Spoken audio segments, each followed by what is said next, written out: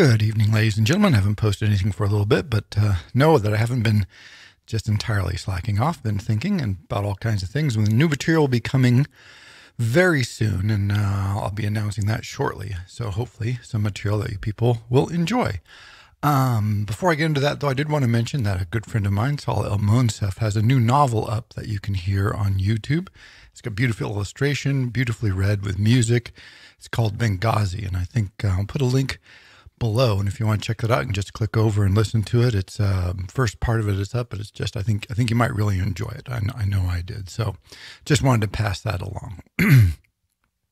Tonight I want to ask a question and explore a question, reflect on it, that I think is at the heart of a lot of what is going on in our culture at the moment. I mean, again, I've mentioned this before, that the stressors come along.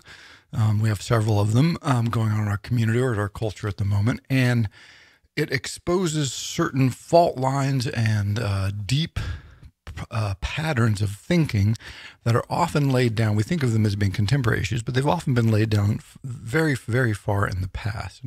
And one that keeps returning to me now is a simple question is, are people fundamentally good or fundamentally worthwhile just because they exist? Or do people have to do certain things or be certain ways to actually be considered potentially valuable, worthwhile, or good? This seems like a odd question because I think our knee-jerk reaction is to say, well, of course people are worthwhile. And it's like, be careful. One of the great parts of Confucianism in the Chinese tradition is that one of its core theories is that basically human beings want to be good, and that to do good they just need help, right? They consider it sort of like growing a crop or taking care of a plant. If you nurture people and put them in an environment which helps them to cultivate their native goodness, and they will be good. But if they're in an environment that stunts them or damages them in some ways, then people who would otherwise be good will do things that are viewed by culture or individuals as bad. And so, but their core belief is that fundamentally human beings, on average, most people are basically decent, and hence basically valuable, right? That the decent human beings have value. Greeks argued something similar, both Aristotle and Plato, basically in different ways, actually in some similar ways as well, but they both argued that, look, no one knowingly does wrong because wrong harms you. And so it's only ignorance that leads people to do evil or unhelpful or unfortunate actions. And so they viewed people as being ignorant, but ignorance is simply something that can be redressed, right? It can be with education or, again, a good environment or a helpful upbringing. Well, that will then allow them to understand the world better, and then they wouldn't make the kinds of errors of judgment that lead them to do evil things. Or at least the people who matter. Now, sometimes there's an argument about that. So this seems like a crazy sort of background, but right now, I believe we're leaning culture, and of course this always comes in mixes, but we're leaning culturally more towards this notion that people are flawed and wrong, and that they need help or fixing for them to be good and or valuable, or even potentially good. Now, that tradition comes to us in the West most strongly from Christianity, which argues in one of its very influential forms, or in several of its very influential forms, that people are fundamentally flawed, original sin, fall from grace, and only through the intervention of divine power, Jesus or God, depending on where you are and what your different version of this is, can you hope to even potentially be redeemable, right? Hence Jesus is often referred to as the Redeemer. You can't redeem yourself. You're so fallen, you're so broken, you're so awful. There's really nothing you can do for yourself. You can only hope, often this is through grace or through prayer, or, again, many debates in different Christian groups about how this takes place. But basically, you need outside intervention to make yourself good and valuable. And what this means, though, is that people are basically not good in and of themselves, that just a person on their own in their normal, natural, native state is bad. Then you had someone like Rousseau. People always talk, it's easy to make fun of Rousseau with his, noble savage. But what he meant was that no, human beings in their native element, in their natural environment, are noble, which is to say good and valuable, and that it's elements of civilization that have corrupted us.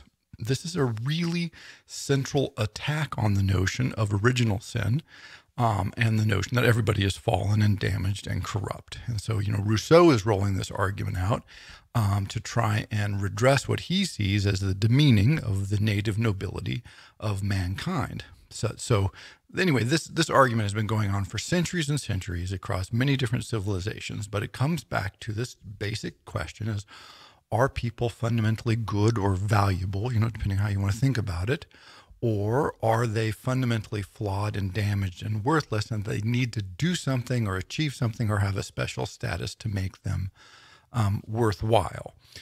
Aristotle, for instance, famously argued that certain people are just, slaves are just inferior. They're born inferior. That's the way they are. And that notion meant that for the elevated classes, certain people are good, but certain other people are just necessarily bad. And those people are slaves or barbarians, which just means the other people. And that's another popular one. Some groups of people are born good, but most everybody else is fallen. Again, in Christianity, this notion that there's different groups, the good people and the bad people. This was the elect, right? Many different Christian groups, particularly in Protestantism, have this notion of unelect. There are some people who have been chosen by God. The chosen people, of course, it goes back to Judaism, like we are the elect of God. Everybody else is sort of also rans, they're third rate. They've got the wrong gods, but we are the true chosen people. We are the elect, and hence we are necessarily valuable and special in ourselves, whereas everybody else is either second rate or they have to do something to achieve greatness or even worthiness. And that sort of central question that keeps being argued about. Now, this is not going to be resolved, by the way. This is not one of those things that is going to, one day we're going to wake up and go, oh, well, here's the answer. People are innately valuable, or no, people are innately invaluable. It's just that it ebbs and flows in society, that at times, and I think times like this, a time of stress, what I feel like is that there's been this very strong rise in the sense that no, people are somehow fundamentally wrong. And that they need serious intervention if they're going to have any hope of being right. And that kind of, I think of as basically anti-human, is that when you think that humans are in their native state damaged or flawed, then what you're really arguing is against the human, right? That you have to do something superhuman. You have to rise above your humanity to achieve a state where you have value or worth. And so I think it is a very strongly anti-humanist feeling. And what I find interesting about this is this notion spans political parties. We think of everything as being divided along political lines these days, but in this case, it's very clear that this deep rooted sense of humans as being worthless or damaged or irredeemable cuts right across political parties. It's both parties, extremes, middle. It doesn't track that way because it's so deep into our cultural roots. And so, it's easy to pull some examples, but a couple that have been jumping out at me lately. One is the notion of work and how the value of people is tied to work. Now, this is not a new observation, certainly in America, where we think that everybody's worth is tied to their job. But, it's sort of taken on this next step. So, there's been a lot of talk about universal basic income or guaranteed jobs for people. And usually this comes from the left, right? It's seen as a progressive or a leftist ideal. But the notion that someone's value is derived from them working and being productive. There's a long, multi-century, millennial-long notion of, can you be saved by your works? Will God redeem you from your flawed state if you do the right works? Some Christian theologians have said yes. Some Christian theologians have said no. And then there's been a whole range of mixed, complex positions in between. But this has been a hugely running debate, which is why I find it fascinating that the lefts and progressives somehow suddenly latched onto this and decided that, oh yes, if we provide a world in which everybody can work, that is the best possible world.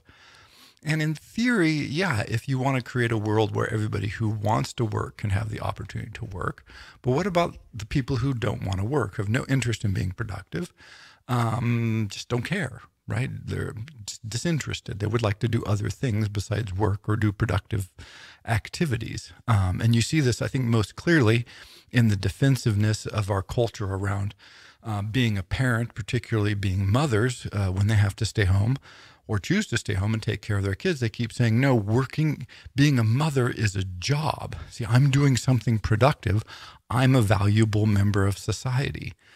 The idea, the like mind-blowing idea that mothers and parents in general, stay-at-home fathers, people who are actually raising, caring for other humans and fostering their growth and hopefully helping them grow to be healthy future humans, need to justify that activity because it's not perceived as being real work is again, it's just boggles. It's just, I don't really even know how to respond to it. Like, oh my God, are you kidding me? I mean, that's crazy, right? But that should be the root definition. Everybody else is wasting time. No matter what you're doing something less valuable than nurturing children. I think that's almost by definition, or maybe a few other things we could think of, some other examples, but basically that's really, as a society, there's your core. This is the future. These are the future people of your world, of your country, of your society, of your neighborhood. You want them to be well and healthy. They need nurturing and love. Parents can provide that. There you go. Core of your whole program. And we're like, well, it's as important as a job. It's like, no. It's more important than jobs. Jobs are stupid and third rate relative to that activity in any sort of sane value system, right? And so the notion that this need is like, and you can look it up on the internet. They say, well, if this were a paid job, here's all the positions it would be, and here's how many hours it is, and this is the kind of work that's really being done, is a signal that what we've decided is that people who aren't productively doing work that is recognized by society are somehow wrong, right? You are not just in and of yourself redeeming yourself as your existence, even when what you're doing with your existence is incredibly important and, natural, human, beautiful undertaking of trying to raise healthy children. So, that's sort of how far we've gone down that road. Now, if you back up one more step and go, well, what if I don't have kids? What if I just want to stay home and not do anything? I want to garden or take care of my plants or stare out the window.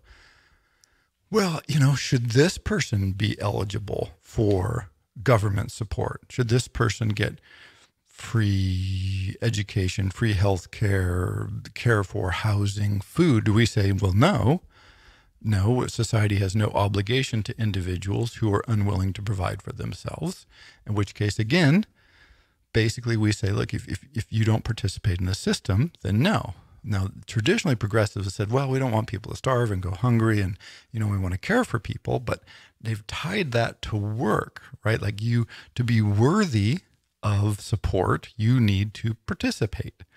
And so this becomes this interesting case of saying, well, if you're not working, of course, when anybody who wants to is guaranteed a job, notice this really would make you an outcast. So I think it would be an interesting experiment. It would really, really sort of make you this kind of outlier that would be sort of separating themselves off from society. And so that sort of desire to sort of universalize work as some sort of utopic move is sort of, I think, really anti-human, because I'm pretty sure lots of people, not everybody, I think most people are happy to work. They like to do productive work. They find it invigorating. It enriches their lives. They feel good about themselves when they do this. So I think for lots of people, I think it is a good idea. But I think for a lot of other people, it's like they're fine. They have no interest in being productive in any way. And should they have to be? This is really one of those fundamental cultural questions that we rarely stop to ask. And of course, on the right, the rhetoric is much stronger where they say, well, if you can't go out in the free market and earn your own job, well, screw you, right? So this is the sort of, work and survive, and it's a dog eat dog kind of world, and, the strongest will rise to the top. And, all this rhetoric that we're used to associating with sort of the libertarian right or whatever, where the government shouldn't be intervening. And, if you can't afford healthcare, then you should just suffer and die. That's fine. Right, that sort of wing we associate with right wing, but when you build a structure around people having to work, it's really a very similar fundamental take on what makes a human worthwhile and valuable, but it's expressed in a very different way. And that's what's fascinating to me, is that in both cases, it's the working that makes you eligible to be considered a good and valuable member, and the not working that makes you suspicious, right? And that's that sort of that nexus line there. You also see it in other places, and of course, the rhetoric and arguments and debates about racism in our culture, which I think is good to have, also raise this, because it raises this vexing, or raises many vexing questions, not the least of which is, can a racist be a basically decent person, right? That is, can you be a racist and be an otherwise decent, okay, upstanding member of your society? Or does being a racist make you an irredeemably bad person until in some ways you've addressed this fatal flaw in your character? And this is and depending on how you feel about that, depends on how you feel you need to respond to the issue of racism. One way to look at racism, I think basically a very helpful and insightful way, is to see racism as kind of mental illness, right? So if someone has a mental illness, we don't tend to, we try not to, or we probably shouldn't think of them as just being horribly flawed, and there's nothing you can do for them, and let's just get rid of them, right? That sort of just push them aside, sort of. We're trying to get more respect for and more sympathy for people with mental illnesses, but that notion of but if you view it as a flaw that is integral to the individual, well, now your response is very different. If you say, well, because you're a racist, everything about yourself and your life becomes tainted and hopeless and worthless until you somehow, I don't know, recant or prove your worth or renounce your past. And this goes to, the history of this is perfectly clear and not very pleasant, where you have show trials, or you have the conversion of the Jews, and then the whole suspicion that there's all these crypto Jews out there who didn't really convert but only said so because they were afraid of the Inquisition. It just goes all the way back, because is it integral to them, therefore they can never actually really not address it, and therefore they're always flawed? Or is this simply one aspect of a larger, more complicated person that would allow them to be okay? So, they've got racist tendencies, or they say stupid, ill-informed ideas, but otherwise, they contribute to their community. They are wonderful neighbors. They're loving parents. They do all this other good stuff. But it's all scratched, right? Where do you make that line? And this is that tricky notion. Are people completely irredeemable because of a single flaw, and can only be saved by whatever the intervention is, right? Is it the grace of God, or is it a re-education course at work, or is it a public denunciation, or how does one elevate oneself, right? What societal process do we go through?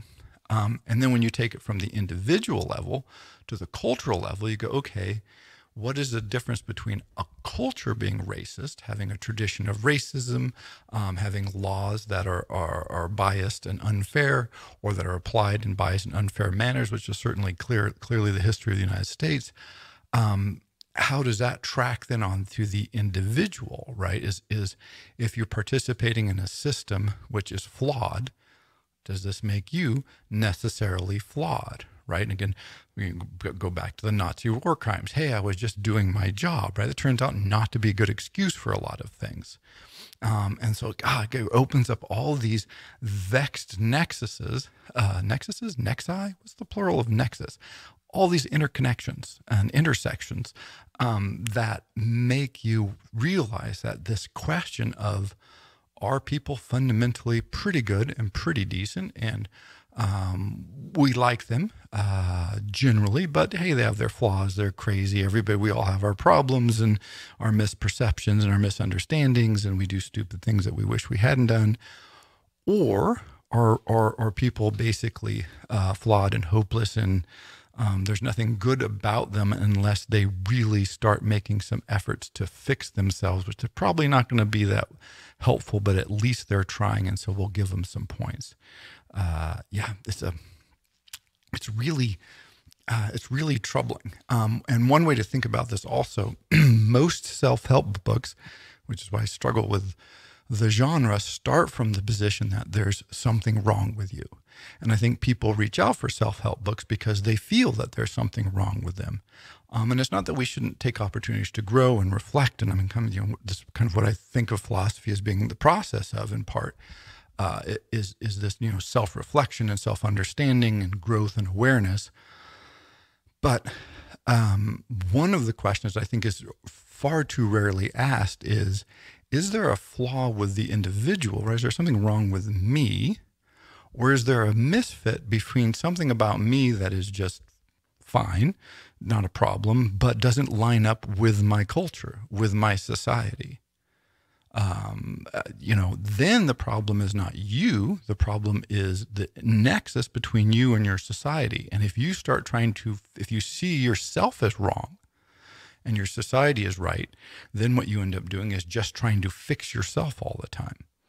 When there may be nothing inherently a problem there. I mean, there could be, but there may not be. And so the importance of asking that question, I think of this as sort of the difference between the pursuit of health, which is I want to feel good and I want to be able to do what I want to do, and I want to be able to express my physical joy, and I want to live well and be pain-free, and that's great. Physical health. This seems like a native drive for most people, is to have that sort of health and vigor, as opposed to standards of beauty.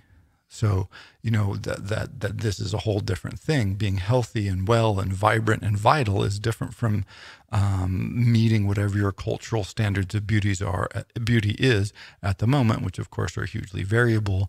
And we're seeing this now in this sort of body positive movement, which says, hey, be positive about your body, right? Be positive about who you are, even if it doesn't meet certain societal norms. And then the question then is, then you come back and go, well, when does that lapse over into, encouraging unhealth, right? Do we want to encourage health? How do you measure health? Health on the individual level. So is it that if you don't match a norm, there's something wrong with you? Or is it that, hey, as long as you're healthy and vibrant, you're good to go? Again, this is that sort of, are people fundamentally healthy, and therefore they just need help potentially in expressing that? Or are people fundamentally ill, and until they really get some specific program and are meeting all these external guidelines, then they're kind of hopeless. And, you can see examples of both in our culture. So this goes, right through just about every aspect of our society, where the debates that on the surface seem very different, or from very different sides, or discussing wildly different issues, can be understood in some ways much more clearly if we asking ourselves, do you view people as fundamentally flawed and damaged, potentially irredeemably, and therefore they need this intervention of some kind to save them?